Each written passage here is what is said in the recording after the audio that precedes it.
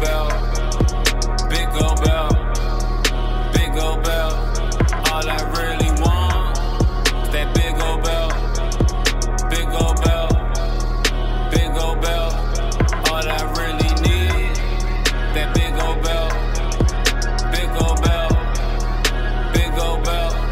All I really want is that big old belt, big old belt, big old belt, big old belt. It's a Thursday, and Christmas is, 2 weeks away? Thanksgiving is in the rearview mirror, and it's the Big Gold Belt Wrestling Podcast. I'm Jamal, joined with here Will Mahoney, Damian Salty G, Mr. Silly Sellers, he's so silly, and 2 Chainz. How you doing, guys? What's up, my man? Great. Good. Now, What before is we up? get particulars, I just want to say right now, I have a problem. I have What's Right. up, dude? So we're 2 months and some change into NXT. We're 2 months and some change into AEW, both premiering on major cable network television. And I have a problem. I have a problem with both of them. Okay. I might agree with your problem. Now, calm yourself, sir. Being Sorry, silly. I'm Now, the problem I have is, number one, well, actually, which one of you want to start first, AEW or NXT? go AEW. Okay. My problem with AEW, there are 3 problems that I have. Number one, the lack of women in the writers' room is apparent, and that needs to change immediately. It is interesting what's happening with the women's division getting a sudden boost, and that's cool.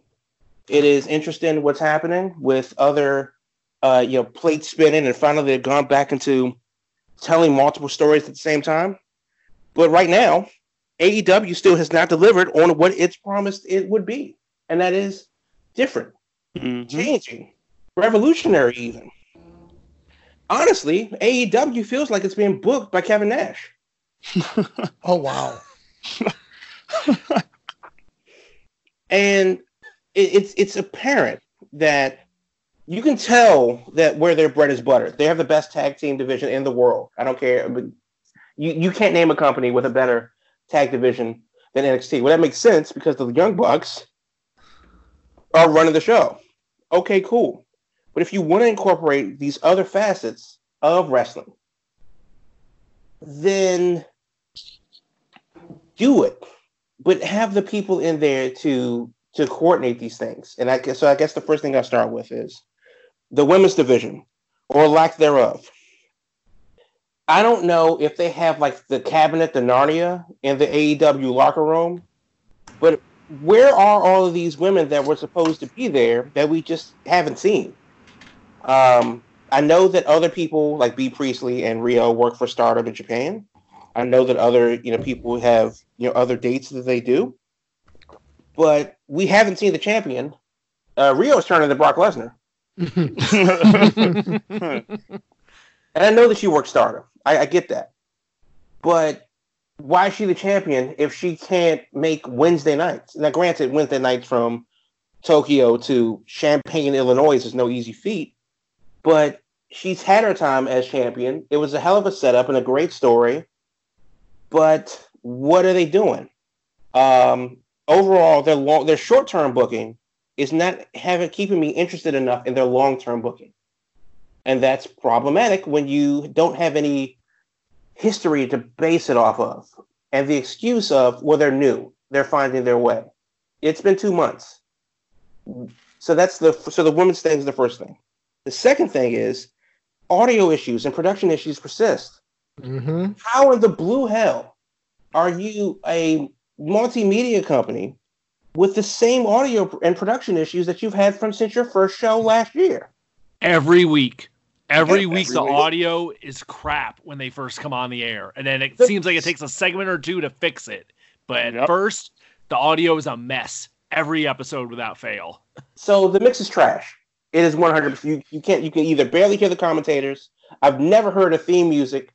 The first time I heard a theme song where I actually went, oh, that's actually pretty cool, was at Full Gear in the audience in Baltimore. That was the first time I actually heard a theme song that came across clear was in the audience in Baltimore. That's ridiculous. You're not lying. I knew something was off the first time I heard the first time I heard the song. I was like, wait, why does it seem so unfamiliar to me? So, like, it sounds like I'm listening through the wall because my neighbor is deaf. That's what the mix sounds like for AEW television. I thought it was my TV, honestly. So the third thing that I have a problem with is the lack of a mid-card booking. Ding, ding, ding, ding, ding. That's my problem. If you're not in the Elite or their surroundings, which doesn't include the Inner Circle, because that includes the Bucks, SCU, Kenny Omega, who is woefully out of place in his own company. How the hell does Kenny Omega, out of all the people, one of the executive vice presidents, feel out of place and mismanaged in the company that he runs? That's dumb for a number of reasons. But if you're not in that group, along with Cody and his wife, you just seem to become an afterthought. And very few people are getting over on their own. And that is troubling to me. Now, obviously, and I say very few because Jericho did it, because he's Le Champion. The Lucha Brothers did it, because they're arguably the top 5 best tag teams in the world. Some would say number 1. Mm-hmm. Shida Hikaru is doing it. Chris Statlander is doing it. Mm-hmm. But how many other women before those two, except for Rio, who have come through the AEW television, where you go, that was fine, we don't need any more of this? Has Penelope Ford fallen down the well? They brought back Awesome Kong, but would she turn into a black Jake Hager? I mean, just like what happened to Big Swole? Where'd she go? I hate to say it, but AEW dark. All pun intended. Well, keep going. They're going to turn all of the darks. Yeah, it's all going to be dark at this point. Exactly. So this obviously leads to a question. It would have to lead to a question, or if it's just a rant. The first question is, do you feel that AEW has not necessarily lived up to the hype, because they've done that and they've sustained that for a few weeks, a few months even. But do you think that they've lived up to the promise that they would change the business? And anybody can answer that question. I mean, obviously, by their scope, the answer is easily no. But by the fans, excuse me, let me rephrase that. I'm about to say, hold on. By their metric of changing the world, the answer is no. Even by the promise and maybe how some interpreted it of changing the world is no. But inadvertently, all of a sudden, people's fascination on ratings and taking pictures at live events about open seating has just become a norm nowadays. And that, I think they have absolutely been the catalyst of that change. So that's pretty annoying. And like I said, inadvertently, they have changed the whole world of professional wrestling on that notion. But as far as what they've been trying to accomplish and promised to accomplish, absolutely not. Absolutely not. So let me ask this question. So, and once again, I'm watching football right now. Just made me think of this reference. So, if you're watching football, right, and I'm gonna put this back on you, Jamal, just for a quick question. If you're watching a CBS football broadcast versus a Fox football broadcast, who would you pick? Well, I mean, I'm kind of stuck because I don't watch football, so I would probably pick CBS because technically they broadcast in a higher definition than Fox. Okay. Now, let's think about just the quality of the presentation of what you're watching and not like the technical aspects of it. And now this can go to anybody, really. What would you say, CBS or Fox? I think that CBS has a better presentation with its more traditional look and graphics package and stuff like that versus Fox's goofy ass robot, breakdancing through a commercial break. And then divert into the flyover Madden cam for no reason. Right. Fox definitely skews to like a younger, more edgy. It's a slicker presentation. Yes. Yeah. Overall, I would say that it is versus CBS's more reserved presentation. And NBC is somewhere in between those, where they have goofy graphics with like the extra green grass for no reason and other camera tricks versus, but it's still in a more refined presentation than Fox's shenanigans. And the reason why I asked that, because I think the reason why we're seeing struggle with AEW, and you kind of alluded to it too, James, there's supposed to be some different product. It's supposed to be something new. It's supposed to be something fresh. It's supposed to be something we never seen. And basically, we're looking at a product like if you're watching football, if you're watching on CBS or Fox, and it comes to the point of what presentation is going to intrigue me more. So as you mentioned, Jamal, when you have problems like audio and sound, and I'm looking at essentially the same thing from TNT to USA, I'm going to appeal to the product that maybe looks better on that day instead of, looking at to see which product is giving us the better quality of wrestling, because it's essentially the same thing. And before we went on the air, me and Will was kind of talking about, Will had provided me the information of what the ratings were. And we made a comment by, if we're having the mid-8s essentially where each program is receiving as far as their ratings, and probably a good portion of that is who's flipping channels back and forth. And at some point, somebody's going to remain on one channel longer than the others. And that's why they probably won that week. Even though it's essentially almost the same product, it's who's providing that better presentation on that week. And I think that's where we're getting to the point. And if AEW is doing that neck and neck aspect, it's not going to last very long because they're not upholding to their hype that they brought in from that first couple of weeks. Because now we're just seeing the same thing that any other wrestling show is doing. And it's not making me want to watch. Mm-hmm. Mm-hmm. Right. So then, go ahead. All right. Well, kind of the way I'm looking at it is, I mentioned this earlier today when we were all kind of talking about this in our group chat, is we're 10 weeks in, the new car smell has wore off now.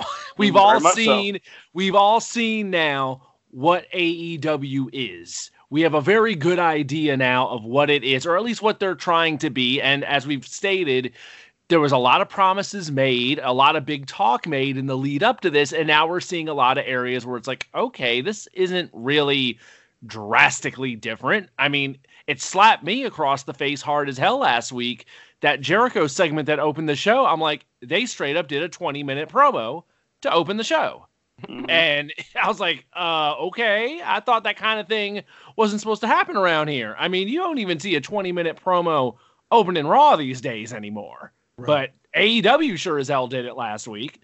There is just a lot of odd stuff, I think, where there's holes in the cheese. There is some Swiss cheese stuff going on here. Like now that we're 10 weeks in, I think there's some very glaring, obvious pitfalls where there's parts of their presentation that are just not as well thought out, it seems, as other aspects. And I think it really comes down to what you were saying earlier. If you're in that orbit of Jericho and the Bucks and like the main guys, the core main guys, then you're pretty well taken care of, because that's what they're obviously focusing on, because Cody's obviously very concerned about his stuff, and the Bucks are concerned about their tag matches, and Jericho's concerned about the title program since it centers around him.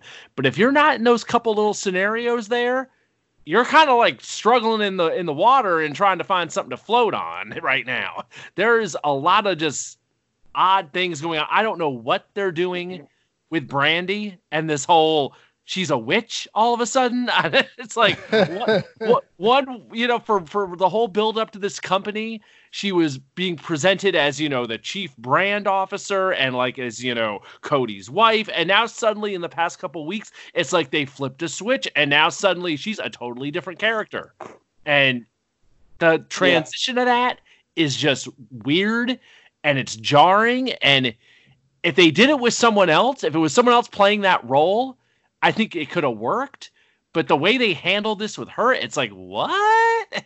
And there's a lot of that happening right now, I think, with AEW.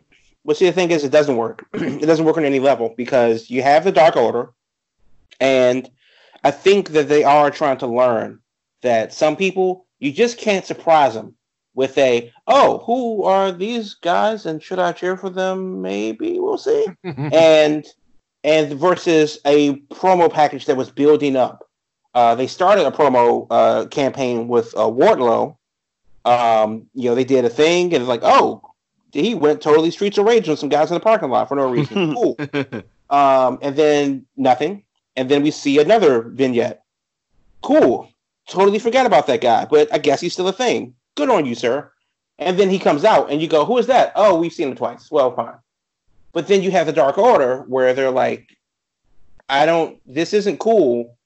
The creepers are creepy, and they take away from the product. I don't know if I need to care about these guys. But then when you rebrand them via the video packages, this is actually interesting. I have a better sense of what they're about now. Same thing with the Butcher, the Blade, and the Bunny, the Triple B's, Big Baller brand. When they when they came out, and basically the steampunk version of the Dark Order, because one of the dudes has a monocle.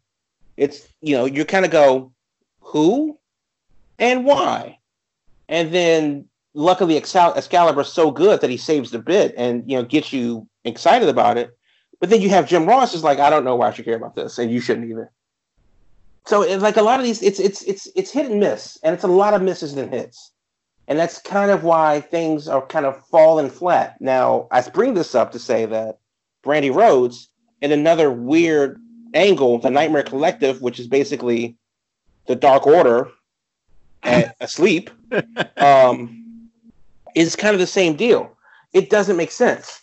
Awesome Kong is awesome by herself. She doesn't need anyone, let alone Brandy Rhodes, to be her mouthpiece. And then, of course, Brandy is Cody's wife. She's been presented as Cody's wife. That's not a secret. She's an executive or not an executive, but a junior executive as much as everyone else is. And now she's a voodoo priestess, witchcraft, doctor, shaman, guy, person thing. It doesn't make sense when you have Cody who's trying to present his case and do a promo, and then you go, oh, my wife there is collecting hair again. That's cool. It takes away from the overall goal. So the point is that if they can do a promo for the Dark Order and repackage them and represent them, cool. But they got to know that. They got to test that. It just seems that they're throwing a lot of the stuff at the wall and letting it stick and seeing what falls off and what doesn't. And I bring this up because John Moxley did an interview with Chris Van Vliet, who works for AEW, is a sideline reporter that they don't use because they put Tony Schiavone in the ring. It doesn't make sense. Why is Schiavone doing in-ring interviews when you have a guy like Van Vliet or Jen Sturger for that reason? Who's producing the show? But Moxley said in an interview, he said that AEW has the creative freedom, that the wrestlers and the talent has the creative freedom to do essentially what they want, not really, but kind of, sort of, yeah. Do you think, and this is a question to you guys, do you think that that's a play that should they be reined in a bit? Should there be some actual structure from whoever the bookers and producers are to the talent that we need to streamline this a little bit better? Or should the inmates continue to run the asylum? There's got to be some organization. Now, whether it's Tony Khan, someone who would be above all of them as far as like the group of VPs we have, there's got to be some overarching direction. Because like the thing that's jumping out at me is just like in these past couple of weeks between the stuff with Brandy with this Nightmare Collective, between the Big Baller brand, the Bunny and the Blade and the Butcher, and the Dark Order. It's like on a 2-hour show, do we need all three of those gimmicks that are all kind of overlapping each other with the supernatural odd stuff going on and the different look and it all being like kind of dark? And it's like, okay, someone should have stepped in there and be like, we don't need all three, y'all. Someone's got to do something different here. Well, I mean, it's like, in that 2-hour span, where does that leave a group like Private Party that we haven't seen in a little while? Where does that leave Darby Allin, who we haven't seen in a little while? I know he's injured, but still, the point remains. They don't have the equity for everyone to get a program off at the same time. They don't. Which is what AEW Dark is for, so that we don't forget them. Okay, cool. Have that. But if anything, AEW Dark seems like, at first it started out as not necessarily a companion, but just filler. Like, hey, this is extra content. It's free. If you can't get the show, wherever you are in the world, this is a thing. And now it seems to be more of a companion piece because it airs before the next Dynamite goes live. And they're doing a better job with that. But the thing that attracted me to Dynamite, and we were there at the first show, was that it started out with wrestling. Sure did. And the first couple shows, 4 or 5 shows, they went 45 minutes without a commercial break. And then they went split screen. And then they went 20 minutes. And they took their first full commercial break after an hour. Now we start off with the Jericho promo that kind of fell flat. I just hope that, going forward, what do they do? Because obviously they've changed and they are trying to find their niche. Do you think that they found it yet? Or are they still in the experimental phase? And how long do you think that'll last? And that would they be are my still question. in their experimental phase. For me, what this has shown me is a lot of people don't realize how hard it is to write a weekly episodic television show and then to correlate it to professional wrestling. It's one thing to do pay-per-views. It's one thing to do special events. But as we've been saying this whole episode, there are too many people in the room who want to get their point over or want to get their gimmick on television.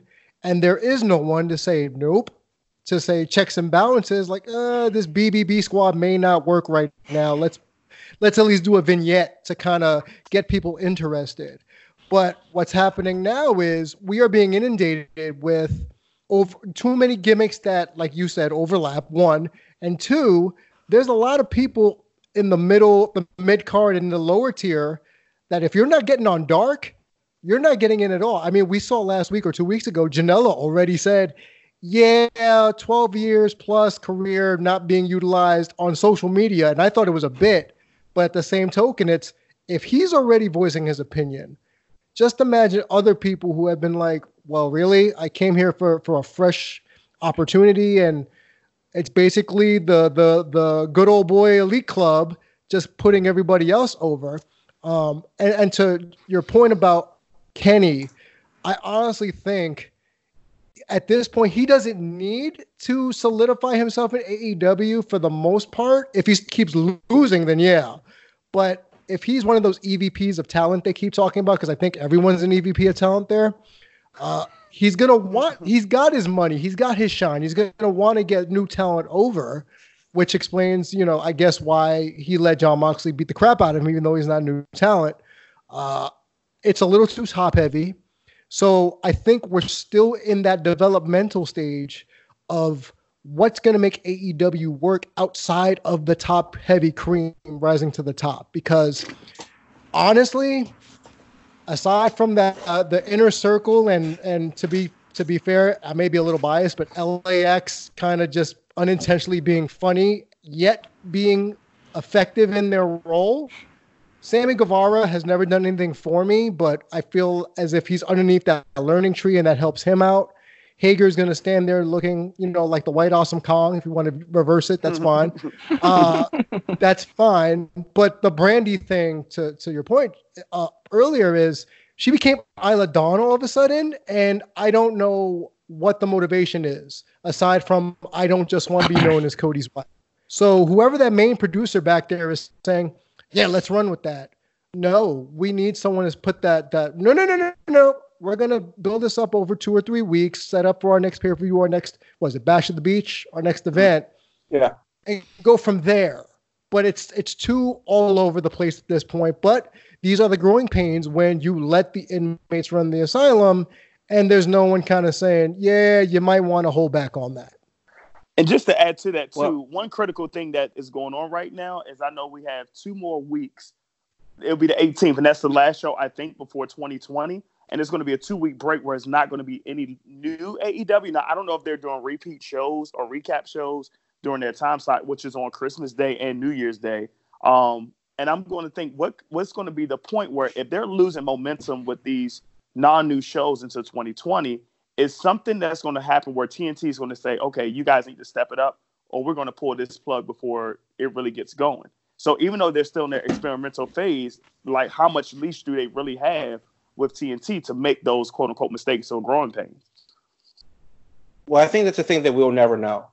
Obviously, we have seen some major gaffes from AEW regarding animals, for example, regarding characters, personnel, and not handle themselves in the best manner on social media.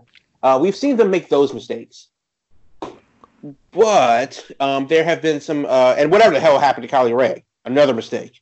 Go ahead. I was just thinking to myself for a second, really quick, Damien, how he said, we were kind of talking about Brandy Rose and what they're doing. Also, too, talk about gimmick infringement. Also, in WoW, Siren the Voodoo Doll and Holiday has done this better.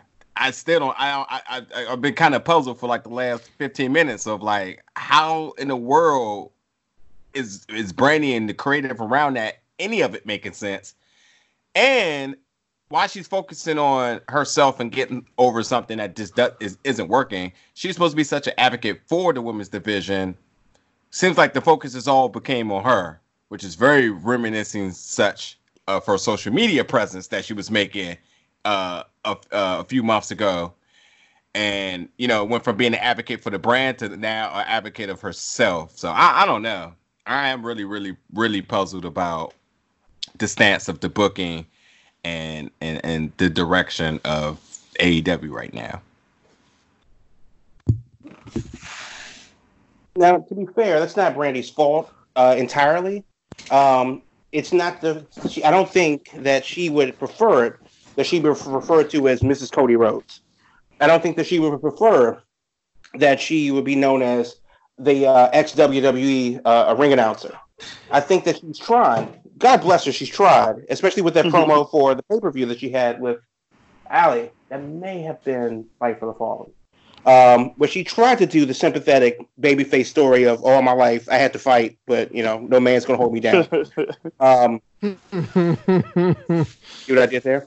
But but that's not her fault that she isn't going to get over that way, and she's trying something else. And I get you. I definitely get you with that. My point is that if she's sitting here experimenting on what's going to get her over, when there's still a very, very vague gap of other people's presence on the show.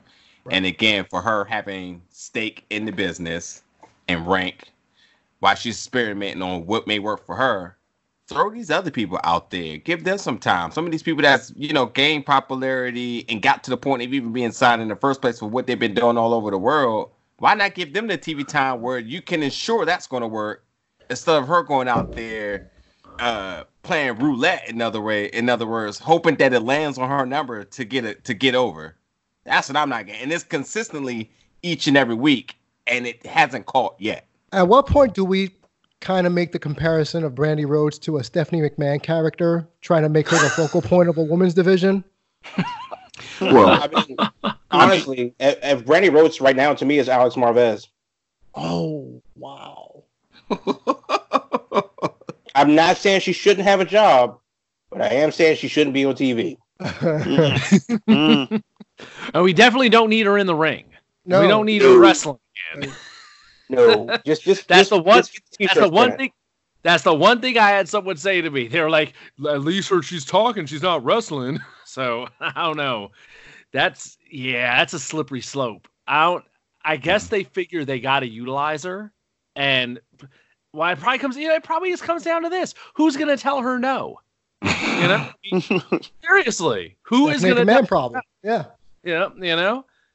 Would Cody even do it? Shoot. I mean, maybe, because it is still a business. And I think that people generally agree that whatever NXT did this past week of AEW was a decent show and a hell of a lot better than the previous show a week ago. Mm-hmm. So hopefully they will continue upward in mobility.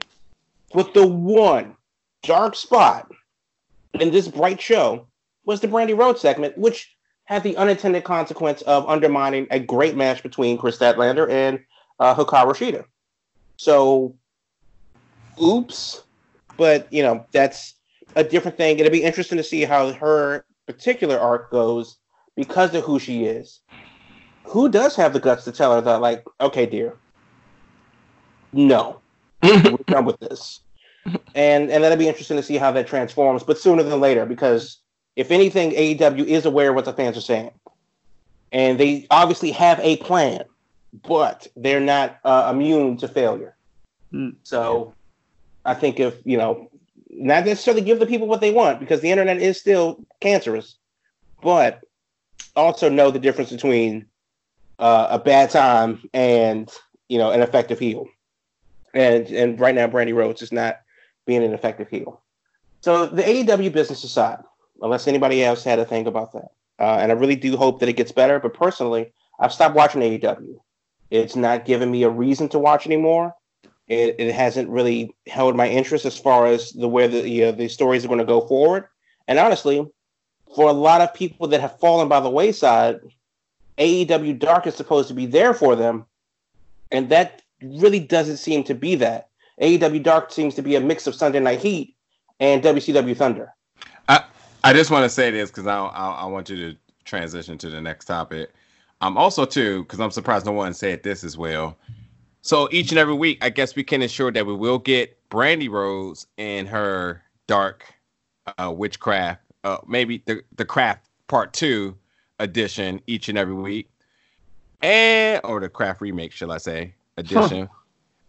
And also, let's let it be known, we also get Cody Rhodes each week making some form of a ring announcement segment that just happens to always be drawn out. I literally had to go back and to really check to make sure that each and every week he does come to the ring to cut some promo that just goes way longer than expected. Not saying it's good or bad. I'm just saying, is this just the norm now? Can we expect to see Cody each and every week to be absolute on-screen talent, but not just in the match, but also to cut a promo? For me, it's kind of getting stale and super repetitive. So I don't know. That's another thing too, though. We've seen where they're buttering their bread, and we've seen how Cody promo and they're good promos, or a Cody vignette, or something like that. He's obviously hands-on on all of that. It's apparent. Mm-hmm. And then we'll have a guy like Sonny Kiss, who also has a story to tell, who also is one of the more memorable characters on the roster. Definitely sticks out for a number of reasons. I don't think the Sonny Kiss is a mid-card act, yet he has not been able to progress in the way that he should. And it's really interesting to see how the cards are being shuffled and how the deck is being cut, where I would have argued within their first 3 shows that everyone on TV is a main eventer. And then we get Darby Allin versus Chris Jericho early on. Whereas last year, I don't know if I would have said that. But now it's kind of like, well, they're sticking with their chosen few, and the rest fight it out for the mid-card, which doesn't exist because there's no thing to chase in the mid-card. But then wasn't the Diamond Ring supposed to be the mid-card title? No, because nobody's defending that next week. So it's just a story piece. Okay, just want to make sure. Yeah, it's like the Andre the Giant Memorial Battle Royal. Pointless. Yeah, I assumed it was a prop for MJF that'll eventually will get destroyed or something, or something that's clearly, I think, tied to him that Cody will end up doing something with. Was my assumption, but okay. No. And to be fair, it did make Hangman Page look good as a sympathetic babyface. I will give them that.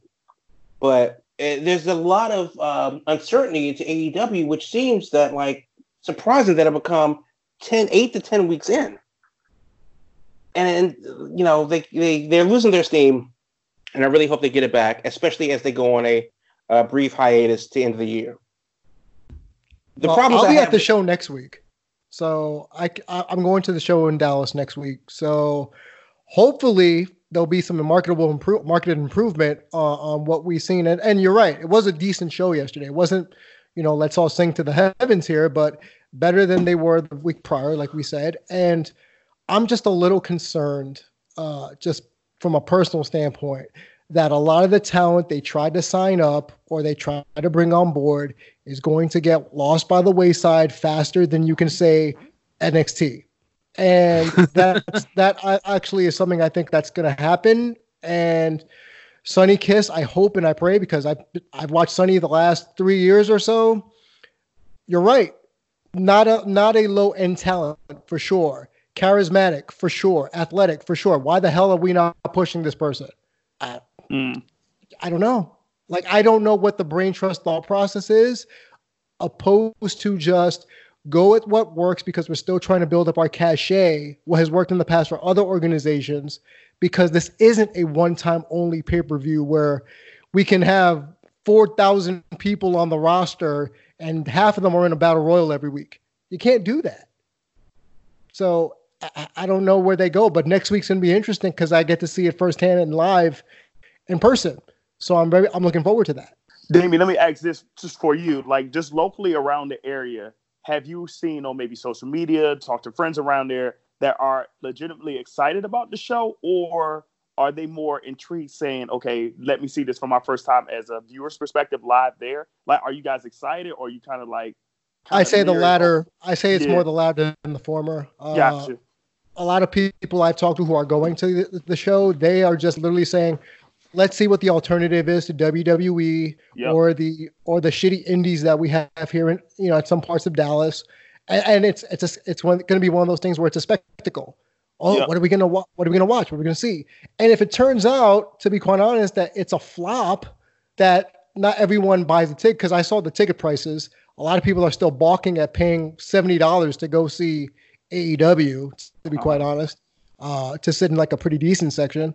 It's going to be interesting, but as a wrestling fan, I'm looking forward to seeing. There are some local people there that are on AEW. For instance, Sammy Guevara is a Texas guy, so he's probably going to get one of the bigger pops of the night because he's a local boy. Hangman Page. He's from Houston, though, right? That doesn't count. Yeah, but a lot of people are making the drive from like Houston and Austin just to see him. So it's still like one of those statewide woohoo moments for people. Yeah. Right. But yeah, that's what it's more turning into. More just see what it's about, more so than, oh my God, I can't wait for AEW. Yeah. Yeah. That's unfortunate because I know the feeling that I had when they opened the show, and this of course would be their first show, was this is history. I need to be in the presence of history no matter what the cost. Versus $70.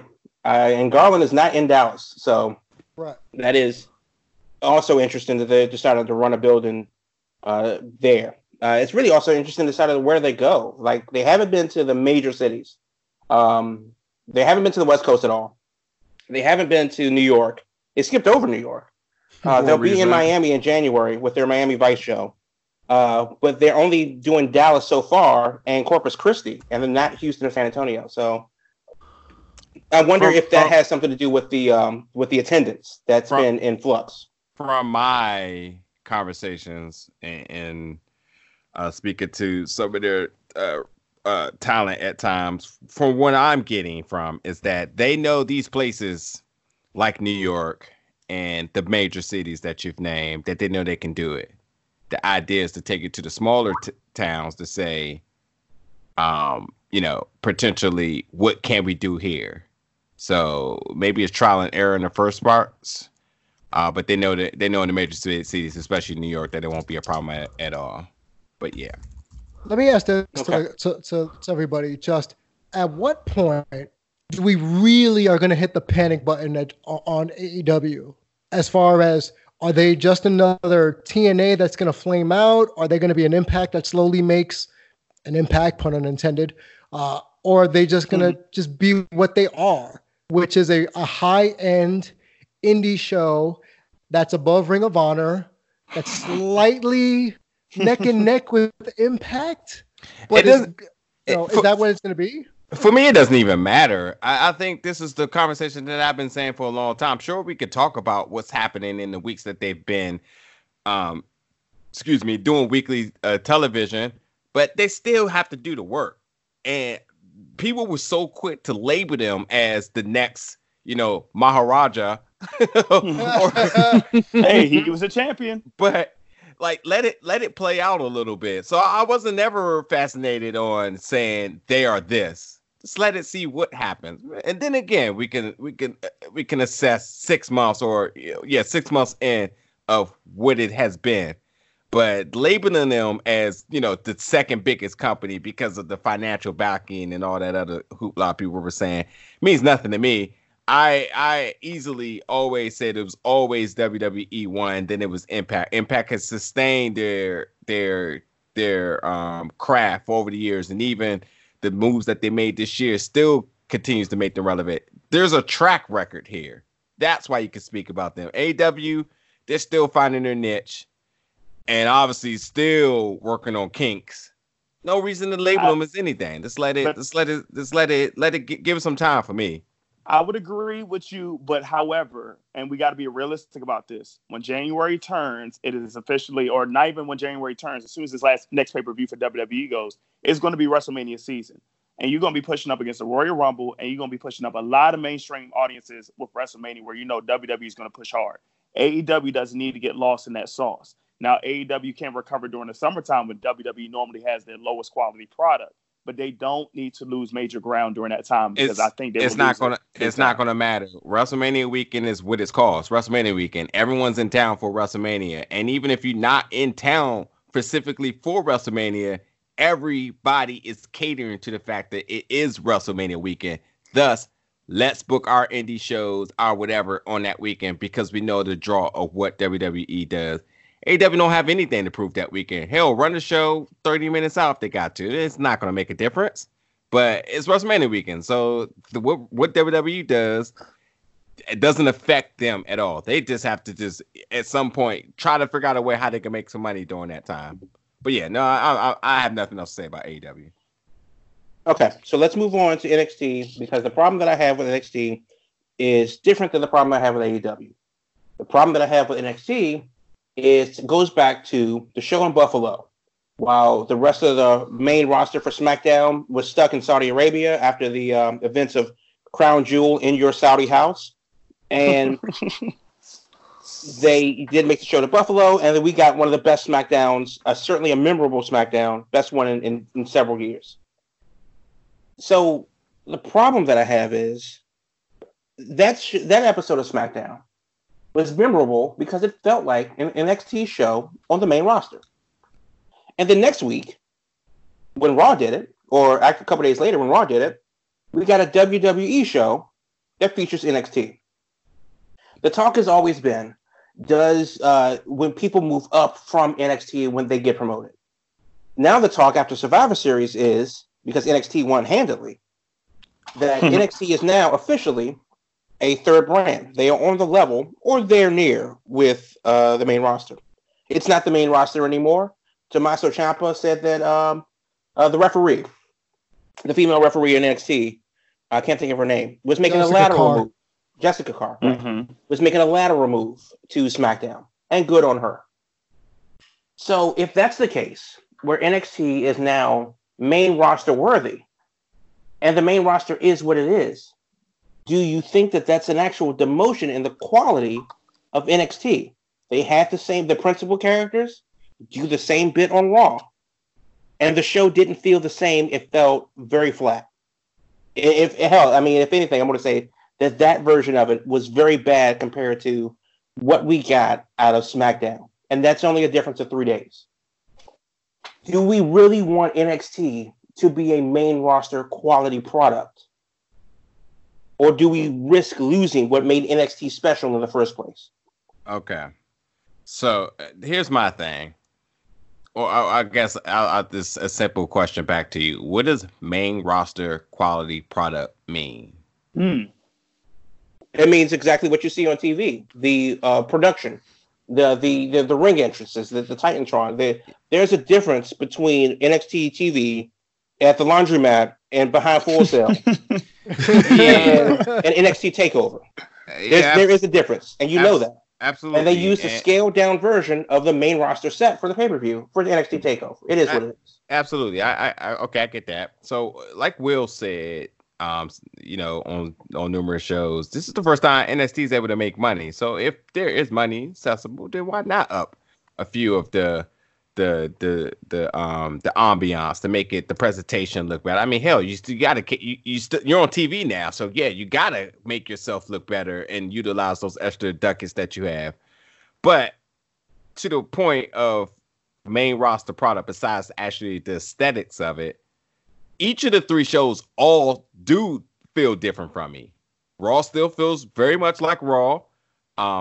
Fox, WWE, Fox, SmackDown is that, and then NXT just feels like NXT, except it just I feel like it has a better flow, and you know, now with it not being on the network and being on national TV, I feel like there's a little bit of a pep in the step with it. But as far as the wrestling that's going on in it, it still feels the same to me. I don't watch NXT and feel awkwardly strange. Like this isn't how they would usually have done things.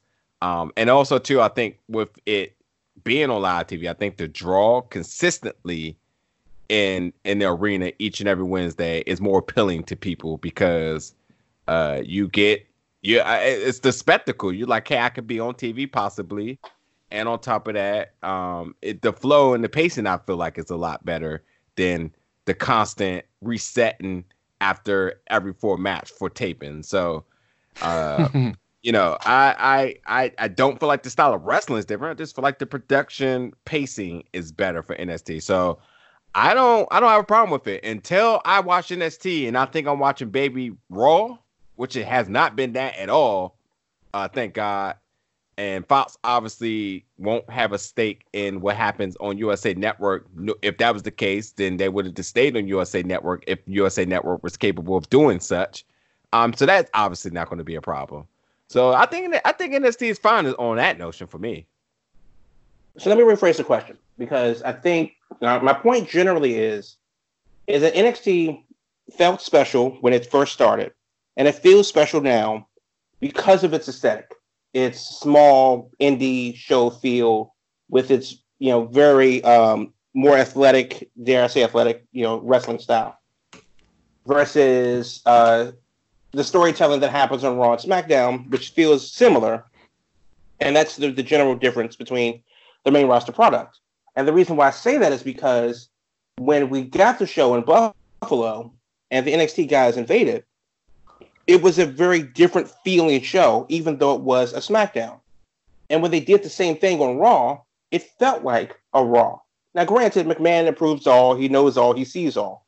He's the Eye of Sauron. But there's definitely an aesthetically different feel to what happened on SmackDown versus what happened on Raw. And if we want NXT to, quote-unquote, elevate to the level of the main roster, it should, in theory, emulate the quality of the main roster, which in my mind is worse off. So when you put NXT and you take it out of Full Sail and you bring it into a town with a similar touring schedule as AEW and a similar building style as AMSW with a similar production as AEW, which isn't nearly as elaborate as Raw and SmackDown, I do think that you could lose something that made NXT feel very special and unique. Mm-hmm. And I think that is that juice worth the squeeze. And that's what I'm getting at. Go ahead, Will.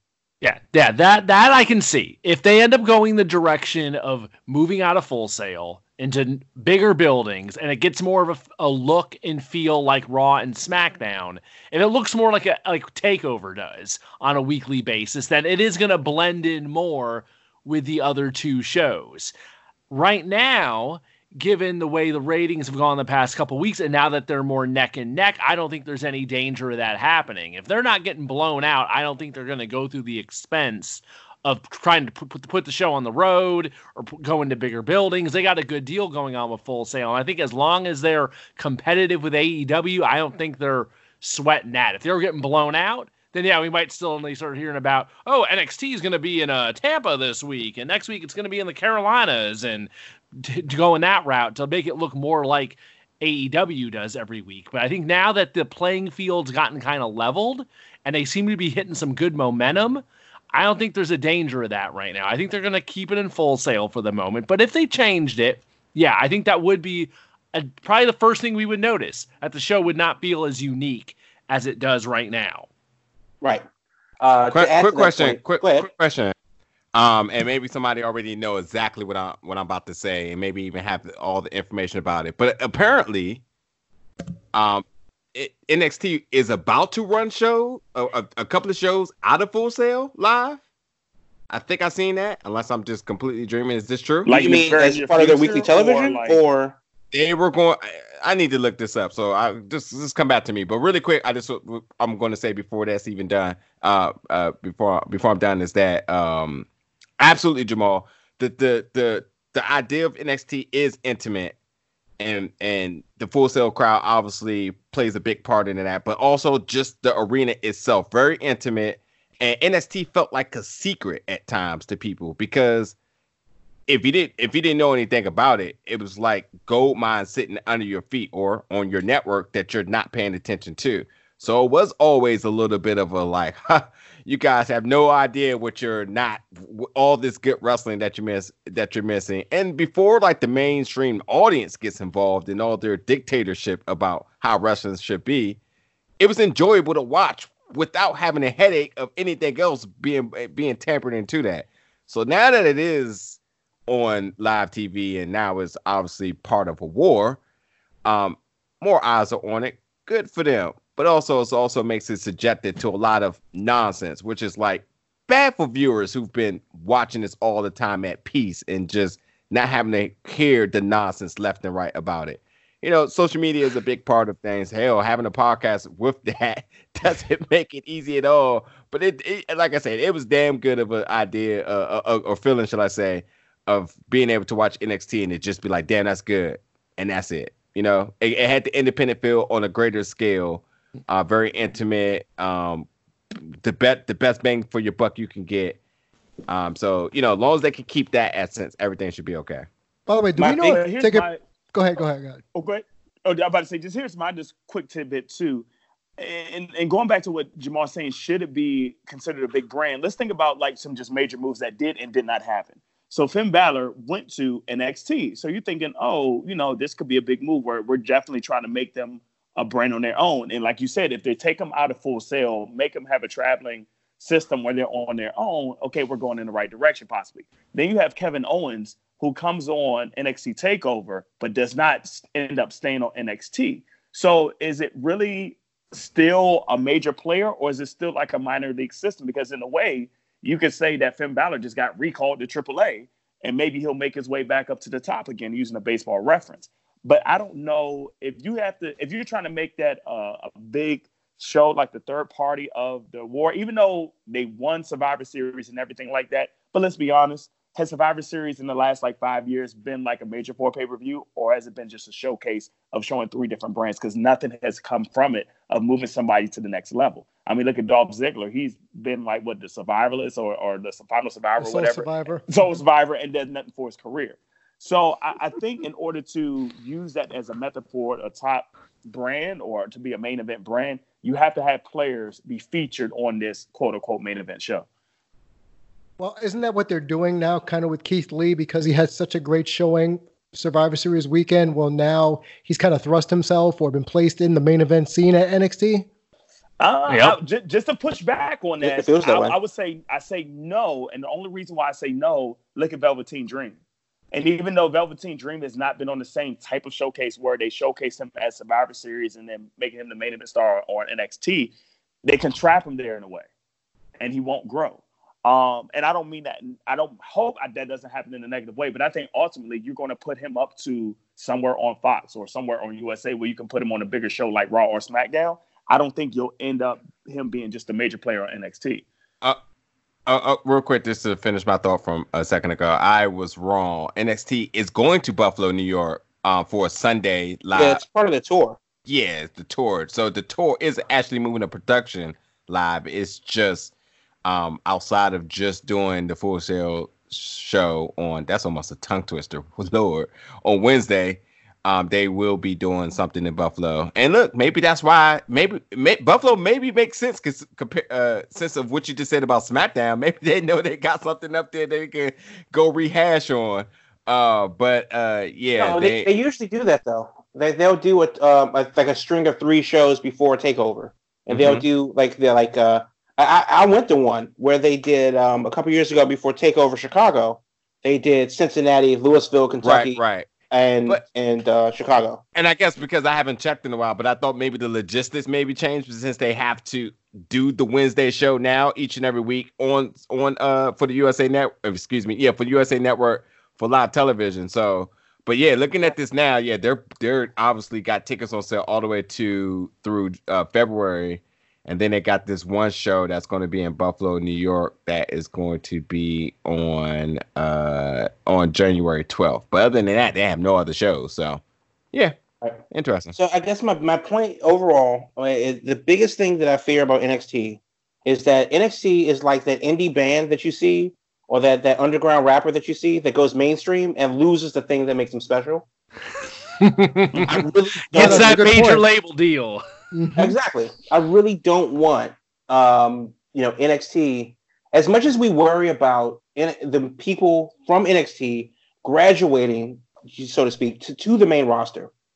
I'm still equally concerned about NXT as a whole graduating to be a main roster product and the losses that could come therein. Mm-hmm. And I think that if there is a way, obviously, to do that and keep the thing that makes NXT special, but when you appeal to a wider audience with a wider demographic, with a wider showcase, that's the thing that WWE does well. They're the Walmart of wrestling. They have to appeal to everyone. With the smile. NXT doesn't do that. But they will more than likely have to if they up their production to become an actual brand. And then, of course, what does that mean going forward? Now, we've seen NXT in Survivor Series. Does that mean that NXT gets a major stake in the Royal Rumble? Does that mean that NXT gets a major stake in Money in the Bank? Like, what does that mean as far as its actual placement within the triumvirate of main roster shows? Mm. So that's another thing that I think one point, Will. That's one of the things that I think going forward is that they have Worlds Collide coming up, Royal Rumble weekend, so there will be no takeover. I would like to see Worlds Collide. If NXT UK and NXT Florida are doing a thing, that's not really main roster worthy, is it?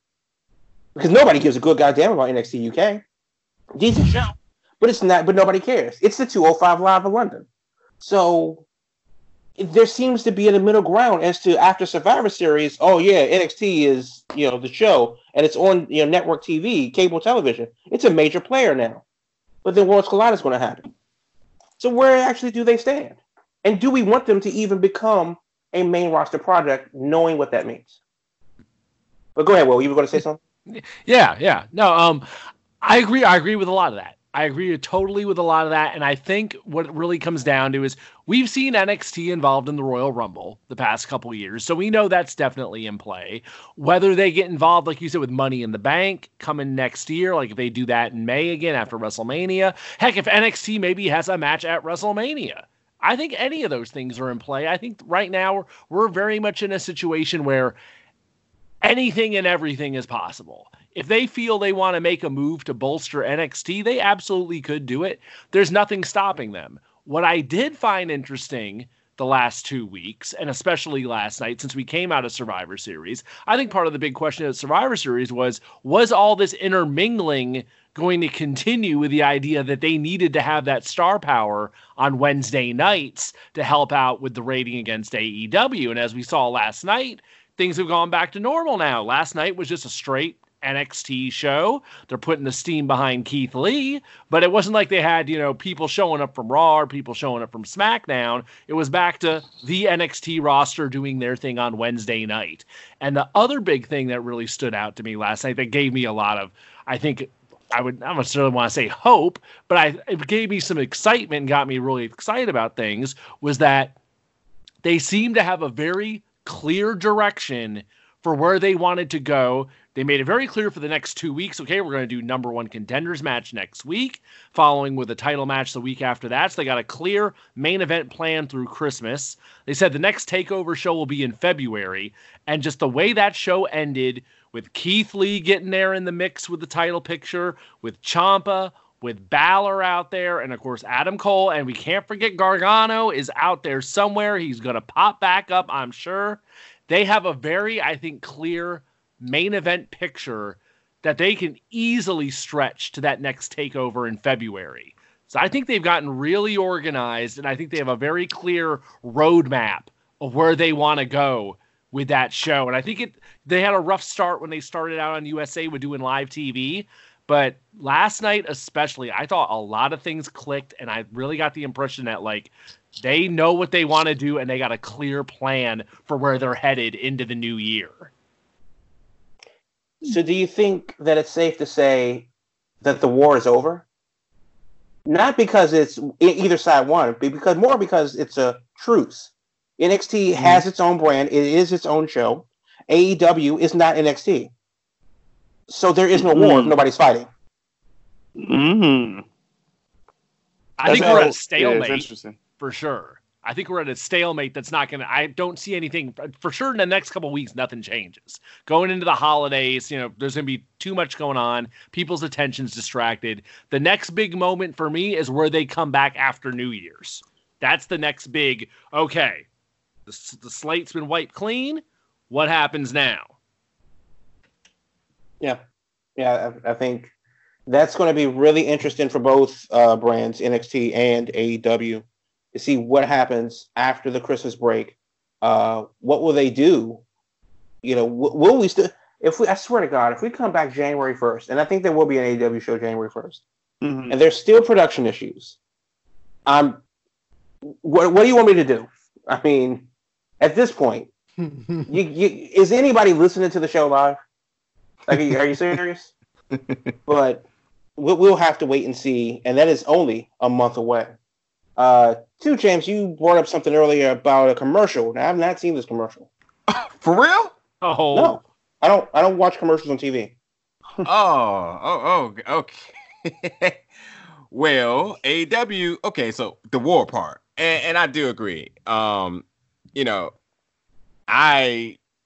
was never fond of calling this a war in the first place. Hell, even they were just like, there ain't no war going on. And every other single time they get a chance outside of the PR initial statement of there's being no war, there's always been remarks to it being a war. So, yeah. So this week, it's very weird. And I didn't see too much of a social media backlash about it, but AEW definitely aired this commercial during the show, and it definitely was all shots at NXT. It's quotes from major outlets and papers and so forth. So the commercials had AEW buries NXT, AEW Dynamite buries NXT, AEW Dynamite torches NXT by Forbes. AEW Dynamite buries NXT, the rap. Oh, I already said that one. Yeah, by the rap. And NXT crushes NXT by comicbook.com. So, for me, especially with them initially always saying that it's not a war, they're not worried about them, they're doing their own thing, and then this happens, I don't know. Unnecessary, obviously. And I was curious to know what you guys thoughts and response to it. Seeing it or now hearing about it as well. Well, go ahead, Damien. No, well, I guess we all sounded like, huh? I guess obviously there has to be some context to it. I thought it was David. I'm sorry, Jamal. My fault. Nah, I mean, Cedric. You mean Cedric? What's wrong? ACH. Wow. Moose. I quit. I quit. Jesus. So the thing is that there has to be some context to it. You can't just quote Forbes and they're quoting, from what article? From when was that article written? Was it written the first week? The first 3 weeks? First 5 weeks? Mm-hmm. Then yeah, that statement would be apt. Was it written last 2 weeks? No. Was it written in the AEW Survivor Series build? No.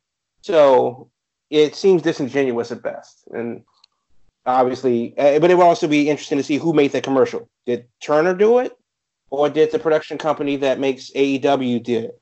Are they the same production company? So, I don't know. I don't know how that works. But I hope they go back to the commercial with everybody just being like regular people. Darby Allin skateboarding, Scorpio Sky running into the water in Southern California. Brandy looking good on the day of the Ends and Why. Just being AEW because they were different. That's a better campaign than these guys suck and we're better. Mm-hmm. Yeah, to jump in real quick, my impression is that the TNT side made that ad. And I think the mentioning NXT 3 times in as short an ad as that is, I don't see what the point is. Because my thinking would be, if you're running these ads and you're trying to run them on the Turner channels, my thinking is like, okay, you'd probably want to have those ads ideally probably play during some of the NBA games, where they'd get the most darn eyeballs on them possible. And if you're showing these ads to a non-wrestling audience, all they're going to be thinking is like, oh, what's an NXT? Why is this, what's this NXT thing that's being mentioned 3 times in this wrestling commercial? So it's an ad to me that like, it's inside the bubble advertising that isn't broadening anything in my mind. Everything about that ad is marketed at wrestling fans. So I really don't see what the direction for it is or the point of it was. Well, it depends on when the ad will be aired. Like if they are airing it during basketball games, then they are reaching an audience that would probably overlap well into WWE territory. That probably watches ESPN or TNT for that reason. They may not have heard of an AEW because, honest to God, other than sports, what really is on TNT to watch? Okay, don't answer all that. I'm like, I won't even know. Nothing. Right. So unless you're like a huge fan of classic episodes of Charmed, they're not necessarily the TNT NBA audience. Wait, does that still come on in the morning? I think all morning. I don't think it can cut off actually. Jesus. But still, the idea is that that's not necessarily an NBA on TNT audience. So the demographic that is males 18 to 49 would probably be during the basketball game.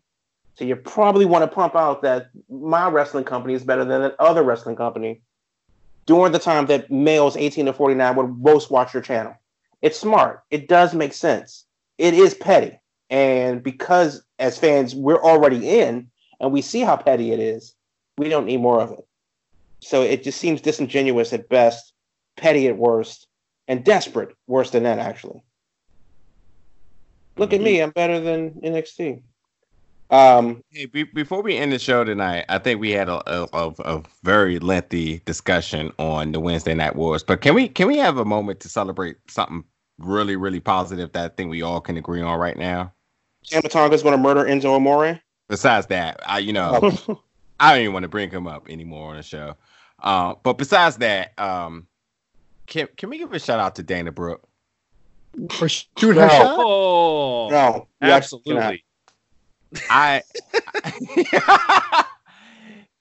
queen of shooting your shot. Yep, absolutely. She done pulled up from Steph Curry range to make it happen. And let's also give a shout out to because we're not gonna take no credit away from Dana Brooke because she definitely earned every bit of making that happen. But Fox coming through it with the wingman with that video that with they the put video out, package, yeah, absolutely amazing stuff. So that was great. Love is in the air, and Dana Brooke is probably gonna have more purpose than ever in her lifetime involved with WWE now, considering that Batista may be able to pull some strings from her. We just talk about how fast Batista's rebound game is? Like, literally. Within, 20 seconds of him saying, I'm single again. Goodness Lord. Yeah. Yep. The real question for me is, why isn't this the story that going forward and we can just scrap Rusev and Bobby Lashley? I mean, it has to happen. It needs to happen. It absolutely does. Here's what I'm puzzled about. I'm puzzled about the Bobby Lashley thing only because so many people watch those highlights on YouTube. So apparently there's a subsector, a Maury, Jerry Springer-esque part of the audience that likes seeing this stuff. But yet, when you bring it on national television or a syndicated cable program, nobody cares. So is that the only reason why we're still subjected to this dreadful ass storyline? Is because it gets hits on YouTube? You know what it tells me? That it tells me that A, that's probably the case, and B, people are telling WWE that they can accept. They're willing to accept it in small doses.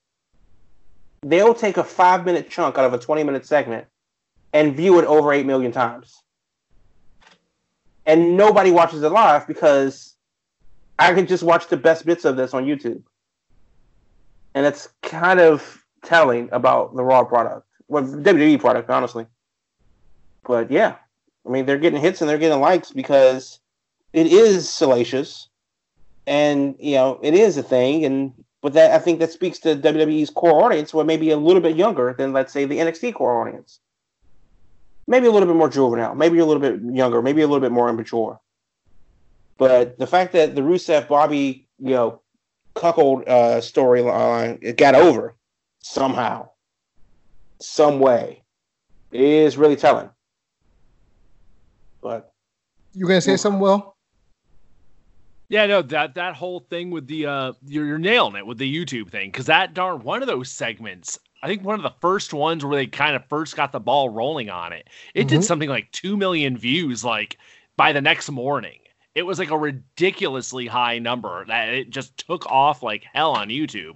And it's like, it doesn't translate to like TV ratings, but I get maybe it's just like that whole trashy TV aspect where like people are just watching it on their phones when they're like on the train or something. And like Jamal was just saying, it's a short segment. So if you distill that down to 5 minutes of trashy TV, and it's like people get a laugh at it and then they move on. But yeah, those segments blow up for some reason online on YouTube. So that's my understanding is that's exactly why it's being pushed to the extent that it is. It's terrible. It's just terrible. I mean, let's not forget that YouTube money is advertising money. Yep. So any way they can get it, they're going to take it. True. Yeah, can't knock them for that, though. Right. So, but just make sure that you set your DVRs for next October, when that new season of Total Divas come out, we can see the real shenanigans with Dana Brooke and Batista. Yep. Mm-hmm. Because it's going to happen. Yeah. Yeah, McMahon has never been a shot away from making money. Mm-hmm. But right. But if there's nothing else, and I don't think there's anything else. Yes? Going once? Going twice? Okay. Good. Then I think that's it. Let's call it a wrap, and let's get the hell out of here. This is the Big Old About Wrestling podcast, and we will see you next week. On behalf of Damian and Will and Mr. Silly Sellis and 2 Chains, I'm Jamal, and we'll see you in the next one. Peace out.